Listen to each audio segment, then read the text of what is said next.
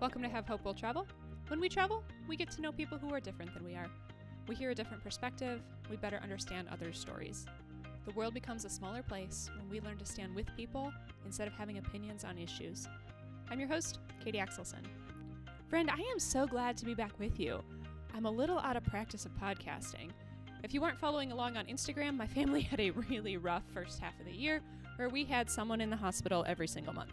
That's 5 different people, maybe 6 depending on how you count, over the course of the first couple months, and we had 2 funerals.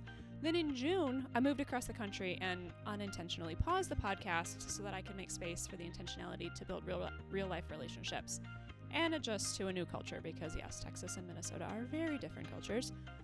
Plus I was learning a new job and all those kinds of things. So, the podcast is back. I'm hoping we can maintain the every other Monday schedule, but I do not make any promises. Because like I said, I am out of practice. And you will hear that in the show when I say something silly.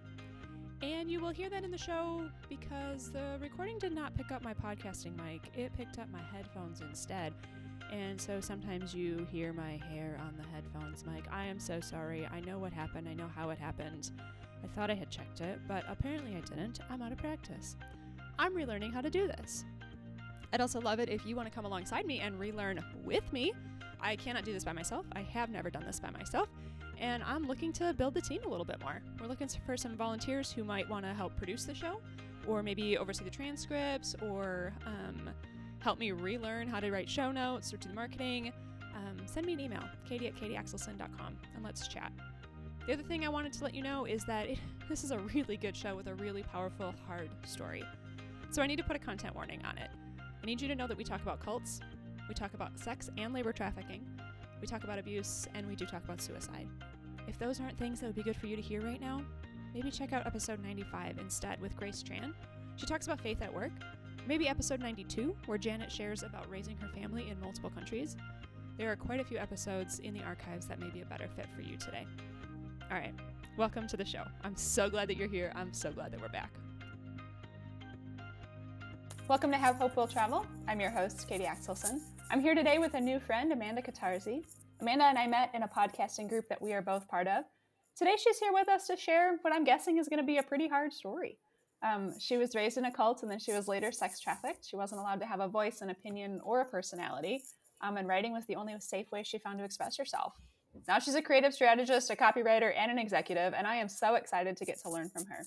So Amanda, welcome to the show. Thank you so much for having me. It's a pleasure and honor to be here. So thank you. Yeah. I'm excited to get to hear the details of your story. Obviously, we've already chatted a fair bit, but to be able to understand a little bit more about what your world has looked like. So let's just go ahead and get started. I kind of gave us a high level of where you've been through, but I would love to hear it from your perspective. Yeah. We can start from the beginning, I guess. My family is an Italian circus family. My parents met in the circus, and they wanted a very different lifestyle for their children. And their goal was to give us a more holistic, less gypsy-ish, structured lifestyle and to homeschool us. And the only people that were really offering homeschool curriculum back in the early 90s when homeschooling wasn't cool was a few random Christian organizations and a cult called ATI. And so they signed up for the cult, not knowing exactly what it was, but knowing that they were giving them a blueprint to raise godly children. So their intentions were very pure. And I love my parents. They're incredible human beings. But, when you act in fear over something you love, you create dysfunction. And that's what happened. So we were raised in this cult. If you want to learn more about it, there's a Netflix documentary on it called Shiny Happy People.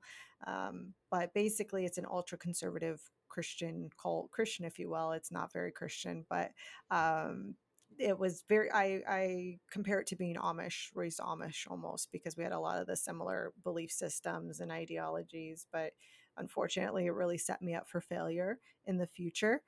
Because my role as a woman was very confused. My role on the planet was very convoluted and confused. And so when I was approached with real life issues and not nice people, I was easily taken advantage of. So I mean, fast forward to my 20s, I moved to California. I'm trying to figure out life, and I ran into somebody who was not a nice person, and I thought he was amazing, and he was my quote unquote boyfriend, but he ended up sex and labor trafficking me. So yeah, it was a pretty Yuck. wild first half of the life, right? No kidding. No kidding. So let's start with the cult first, since that's what started first. How did you identify that you were part of a cult? I didn't identify that until much later in life. I mean, I knew it was dysfunctional because I remember when I'm in California talking to everyone's talking about how they were disciplined or how they were raised. And when I would chime in, they would get horrified looks on their faces. And I thought it Mm, was normal. And then realizing that that's not normal and that was dysfunctional and that was borderline abuse. Again, not putting any blame on my parents, but just recognizing that they were doing their best with what they had. Um, and so I think that's when it started to click of like, oh, yeah, that wasn't a normal childhood or upbringing. And then later on in life, I found a bunch of groups like recovery groups and groups for people who had escaped it. And I was like, oh, this is something that I should have been escaping. And this is something then that really kind of started clicking for me. And then definitely when the documentary came out, it was like, it was so nice not to be gaslit anymore. It was such a huge yeah, relief to be like, yep, sure. that's what it was. Yep, it was not great. And yeah, now the world knows. So yeah, Mm, that was that process. It was a very strange process yeah. though. Yeah, I would say since you didn't know that you needed to like be escaping from it, but obviously you're not part of it anymore. So what did that leaving look like? It was very passive. We kind of worked our way out of favor anyways, because the one of the main things characteristics of being a family in it is to have as many children as possible. And my parents could only have two, and so we were kind of Got it. outcasted anyways. And then you know, I wasn't blonde hair, blue eyed, we were Italian, so and I was a little bit outspoken, so we just kind of worked our way out of it. And once we finished high school, if you can even call it high school, then we ran out of curriculum basically. And so it was either go to their college or go into their, you know, different training programs or continue on with life. And we just kind of continued on with life. So it wasn't like a big, like, what's that Scientology kind of situation to where we're being harassed or followed around. We just kind of were like, okay, bye. Okay. And we just kind of Yeah. worked our way out. Yeah. But then okay, bye turned into not a great situation there either. So tell us a little Yeah. bit more about how you identify that you're being trafficked. Again, that took quite a while. I think when people are in the situation, right, you can't see it clearly. And there's part of a protection mechanism that your subconscious lays down to protect you from the truth, because the truth is sometimes too much to process that fresh out of it. So it wasn't until I had gotten away from my trafficker, was all the way back home, living with my parents as an adult, which was just very humbling. And I started working for a nonprofit because I thought, okay, I've been abused. I was in an abusive relationship, so I want to help other women who were abused. And ironically enough, the first place that gave me a job was an anti-sex trafficking organization. And so I started doing all the intake forms and going through the requests to be in the program. So I'm reading all these women's stories, and I'm like, oh my God, this is literally my experience. And Mm, that's when the realization, I went to my boss and I said, hey, this is what happened to me. I've, you know, I can pull up text messages, I can pull up where money was exchanged, I can pull up all this stuff. And, you know, the realization, and she's like, okay, I got you. Put me in the same therapy that we're putting all of our clients in. And it was a perfect situation actually, because I got the help I needed and was able to process that with a very supportive community. yeah. What a cool surprise. I mean, not Mhm. cool, obviously, that's maybe a terrible phrasing of it, but like, what a cool surprise to already be there is what I'm trying to say. To already be there, to have the resources in place is what I'm going for. 100%. I mean, you know, I feel super blessed in that everything happens for a reason, and like how ironic, Yeah. like you don't even know where to find those places normally. Like they're very Right. undercover, they're very underground, and I just so happened to apply and I just so happened to get a job. Like it's just Right. couldn't have been more arranged or more perfect. So tell us a little bit about what escaping that looked like. The trafficking, sorry, not the recovery. Back in it I today. was like, excuse you. um, Oh my gosh. no, it was very traumatic as and chaotic as in everything in those types of situations. So I was driving back from because I was doing MMA at the time. I was fighting, so that I was being sex and labor trafficked. So that was the Wow. labor trafficking part, is fighting, cage fighting. And so I was driving back from a training session, and a girl ran a light and T-boned my truck and totaled the truck. And I was knocked out cold. Came to, a police officer was standing over me, going, "Oh my God, I thought you were dead." And I had a traumatic brain injury, but it was the clearest I'd thought in years. And I was, Mm, again, it wasn't like, oh my gosh, this is exactly what's happening. It was, this is not who I am. This is not who I'm called to be. This is not the life I want. And I recognized that I had a very small window of time that I'd be thinking clearly, and I needed to act on it because that window would be closed and I'd be sucked back in again. And he didn't know where I was because obviously I was in an accident. So at that point, I tried to commit suicide. Woke up to my stomach getting pumped, went and got a puppy because I figured I wouldn't kill myself if I had a dog to take care of. And then I bought a one-way plane ticket back to Florida and left everything wow. after 5 years of Wow. living in California. Yeah. So you never went home again after the accident No, I to wherever you did. were So living? You did. Okay. I was in California for 5 years, right? So I left home, left Yeah. the cold, went to California for 5 years. That all bad stuff happened, and then I went back to Yeah. Florida, where I am Got it. now. Okay. Yeah. Okay. And so you're still in Florida now. Hmm. And then what did the recovery process look like? So I know that you said that like your boss was able to get you into the program, the cool surprise. Yeah. And then like what did the therapy look like? Like what was helpful to you? It was very messy, just because like healing is always very messy. If you think about any major wound, that you got to change bandages, it's gross, it looks terrible, it smells terrible. It's a huge process, and that's basically how it was with me. And again, my parents were so full of grace and so amazing with giving me the space I needed, because I was a horrible person. I was full of rage, PTSD, a traumatic brain injury. Like I was a hot mess. And they just were so supportive, and obviously didn't violate boundaries with themselves, but gave me the space I needed and held space for me continually. So that was really helpful. um, and then the therapy is rapid trauma uh, rapid trauma therapy.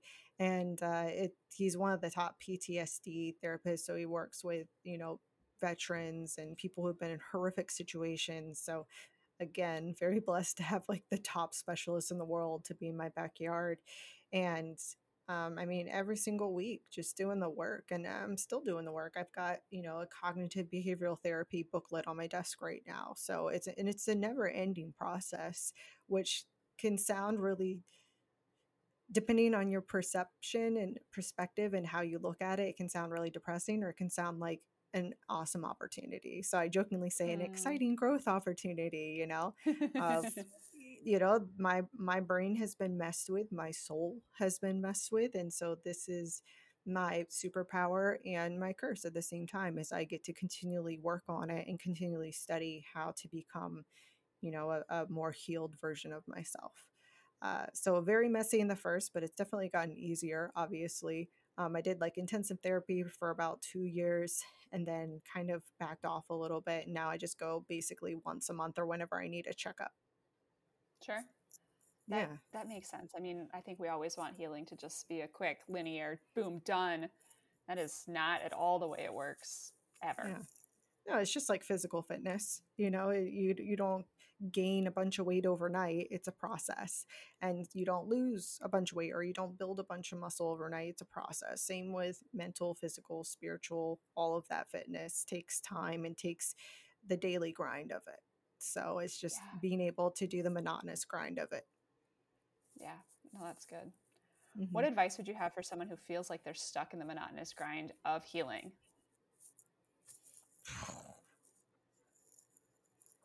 Hold on.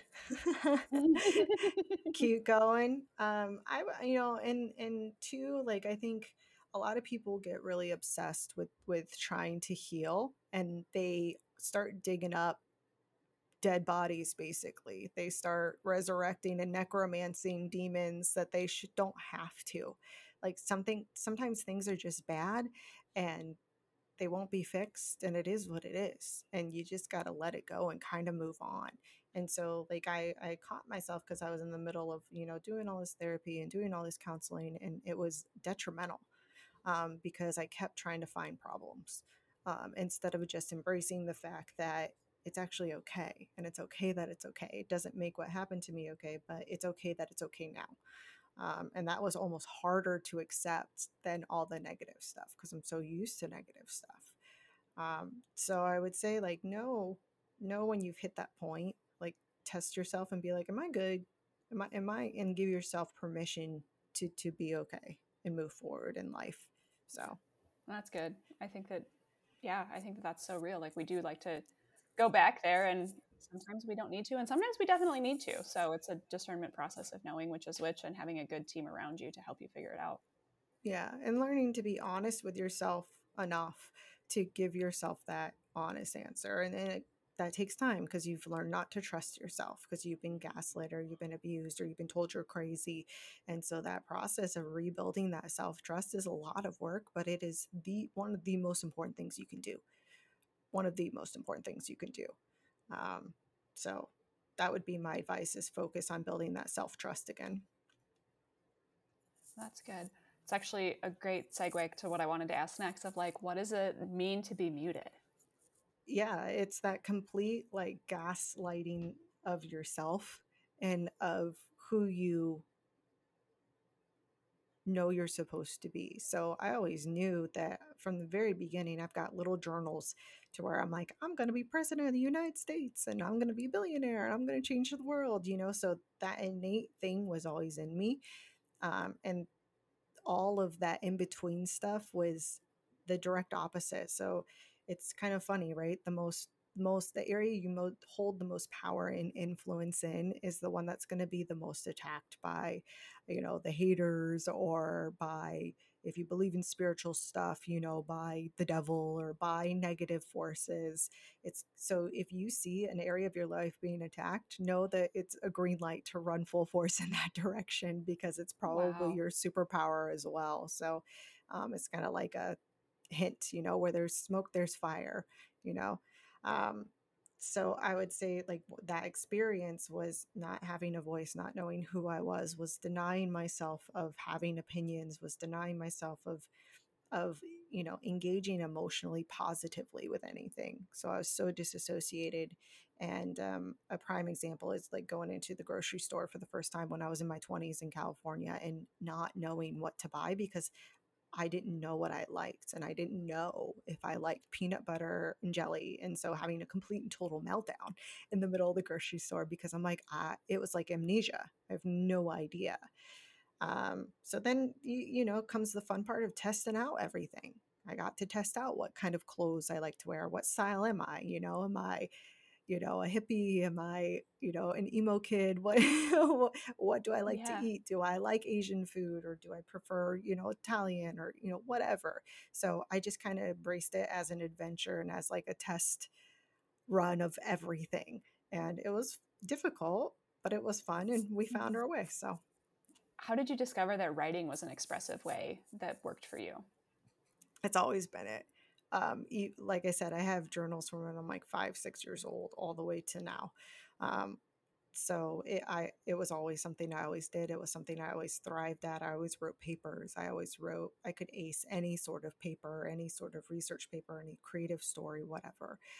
So it was always an easy way to process what I'm feeling without anybody knowing or getting in trouble. So it was an act of rebellion a lot of times, and I could hide a notebook underneath my bed. So that was just always something. And so a couple of years ago, maybe about 6 years ago, or maybe less than that. I was getting out of social work and starting my copywriting agency. And I realized I started going through all these journals because my mom gave me boxes from the house. And I was saying, I'm going to be a writer and I'm going to do this and I'm going to do that. I'm like, holy cow, this has always been in me. And so to start that agency was a no brainer. And then even when I joined forces with Ron and Automation Empire and wholesale automation, they had me in various positions. And it's last week I was building systems and operations, and I've been an executive in the company since it started, but now I just got transitioned to CMO, the chief marketing officer. So I'm Wow. copywriting again, and it's just like a very full circle moment of like, oh, here we are doing exactly what I said I was going to do, making great money, like doing everything that I said I was going to do. And it was just like a really huge moment of gratitude a couple days ago where I was really sitting in it, and I'm like, that's just wild. Here we are. Wow. Right where we're supposed to That's be. awesome. Congratulations on the new role. Thanks. It's terrifying and exciting at the same time, right? Absolutely. Yeah. What advice would you have for somebody who wants to have a career in writing? Write every day. It's not about a feeling, like make it a discipline. So a lot of people are like, oh, I'm not in the flow, or I don't feel it, or I have to drink in order to get the creative juices. No, you don't. No, you don't. You have to write every day, and you have to practice writing different types of writing every single day. So I'd say make it a discipline, and then also read a lot of poetry, whether you're writing fiction, nonfiction, because it helps um, attach creative analogies in your brain that you wouldn't normally do. So it gets you into that flow state much quicker than Huh. maybe you would just by trying to get it there. That's a good thought. I had never heard that one before. Hmm. It's helped Awesome. me quite a bit because I was never big into poetry, but then I stumbled upon Nikita Gill is probably my favorite modern poet, and the way she connected very abstract things was like, oh, yes, yes. It's like Tetris when the piece falls into place, and it's like yes, and it feels so good. Yes. That's what that Hmm. was like for my brain, and I was like, oh, I can Yeah. write now, or oh, I don't have writer's block anymore. So be disciplined, write every day, and then read poetry, whatever kind, does not matter. Just read poetry on a regular basis. Yeah. That's good. That's really good. What do you wish everyone knew about sex trafficking? That it can happen to anyone. It does not discriminate. You don't have to be poor. You don't have to come from a broken family. You don't have to be a drug addict. You can have the most perfect life. You can be the most successful person, and you can still get caught up in it. Um, it does not discriminate. And even male, female, race does not discriminate. It happens everywhere, unfortunately. So I think people just don't understand that they probably know someone who has been sex trafficked and they Mm, don't even realize it.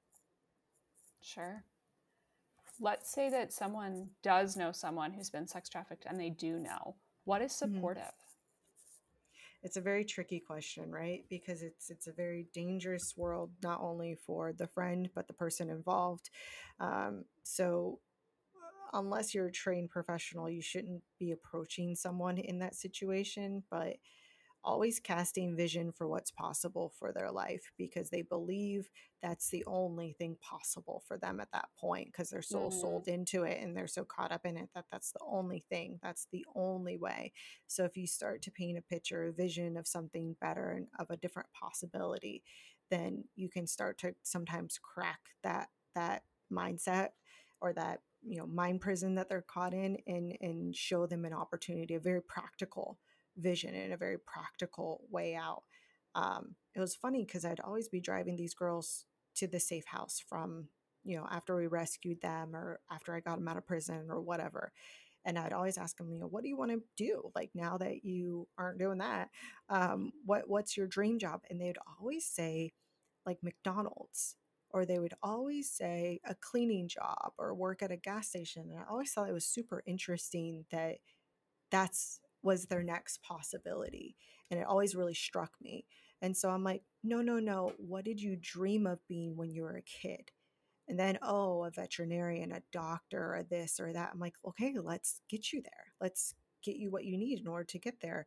And so I think helping, if you know someone and you're in a relationship with them, friendship or whatever, is helping them, reminding them of who they were before this happened, and reminding them that they can still be that person, or that they can fulfill those dreams, and reattaching them to that childhood and bringing them kind of out and around the current situation, is the best way to interact. If you just notice that someone is potentially in a situation like that, then I would call the human trafficking hotline.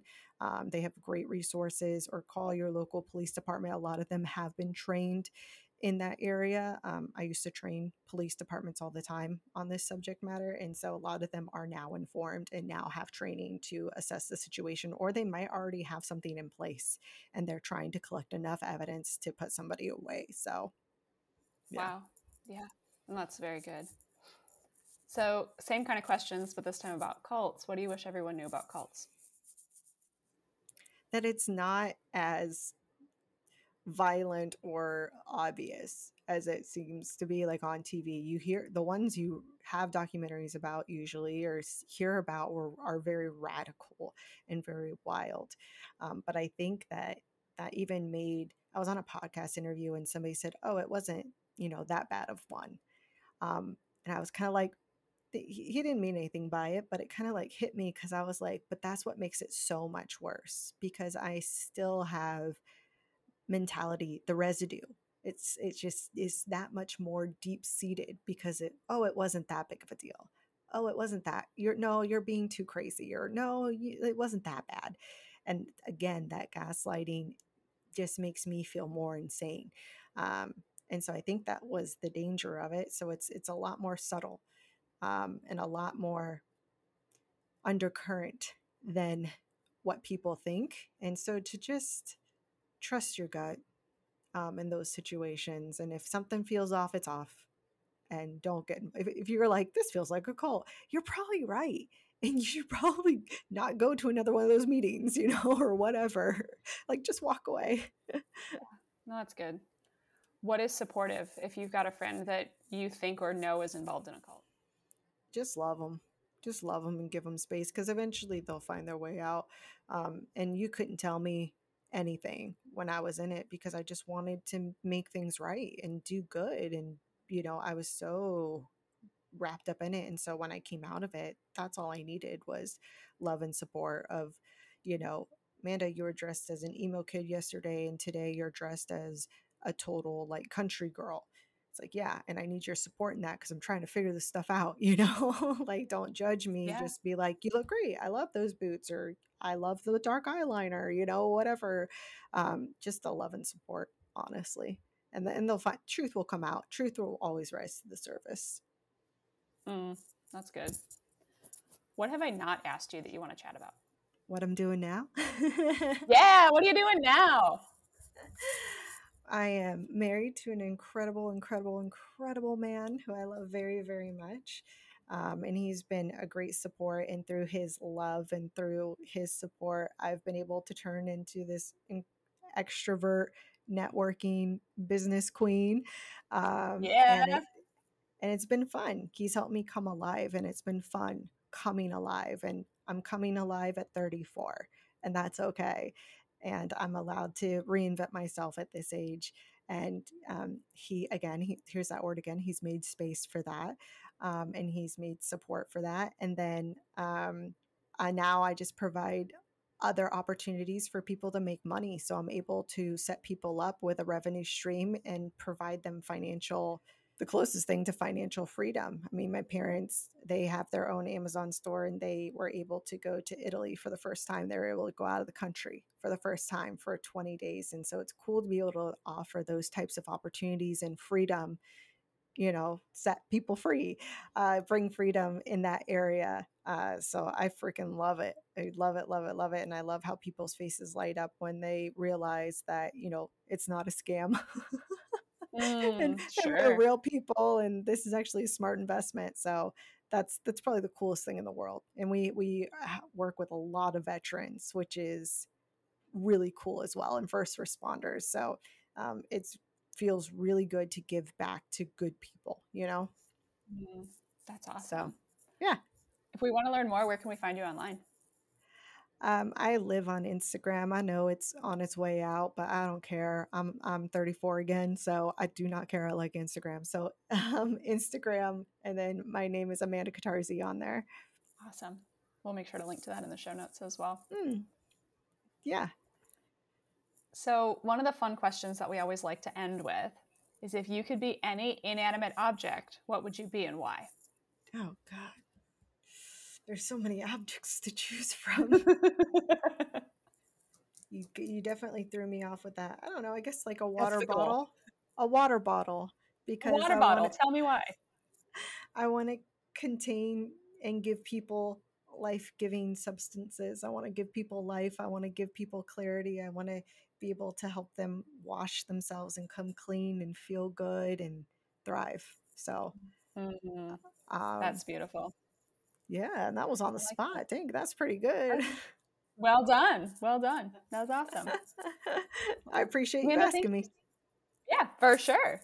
Thank you so much for trusting us with your story, for educating us a little bit, for sharing the cool stuff and the cool healing, and for doing the hard work to get to the point that you are now. I know that it wasn't easy, as you've already shared with us, but thank you for fighting for yourself so that you could fight for us and that we can learn from you and help others live similarly. So thank you so much for your time. Thank you for the opportunity. I appreciate you. As always, a big thanks for listening. I would love it if you want to connect with Amanda on Instagram. She's at Amanda Katari. Got a link to that in the show notes. I'd love to connect with you on Instagram as well. I'm at Katie Axelson. Also wanted to offer a quick reminder that everyone's story is different. Everyone's perspective is different, even within the same topic or similar experiences. No one person can speak for an entire group. So if the topics we talked about today are something that you're interested in learning more about, maybe check out episode 83 with Emily Lewis, episode 94 with Jenny Lee, episode 58 with Soraya Hastings, episode 59 with Lena Sabula, or episode 66 with Crystal Day.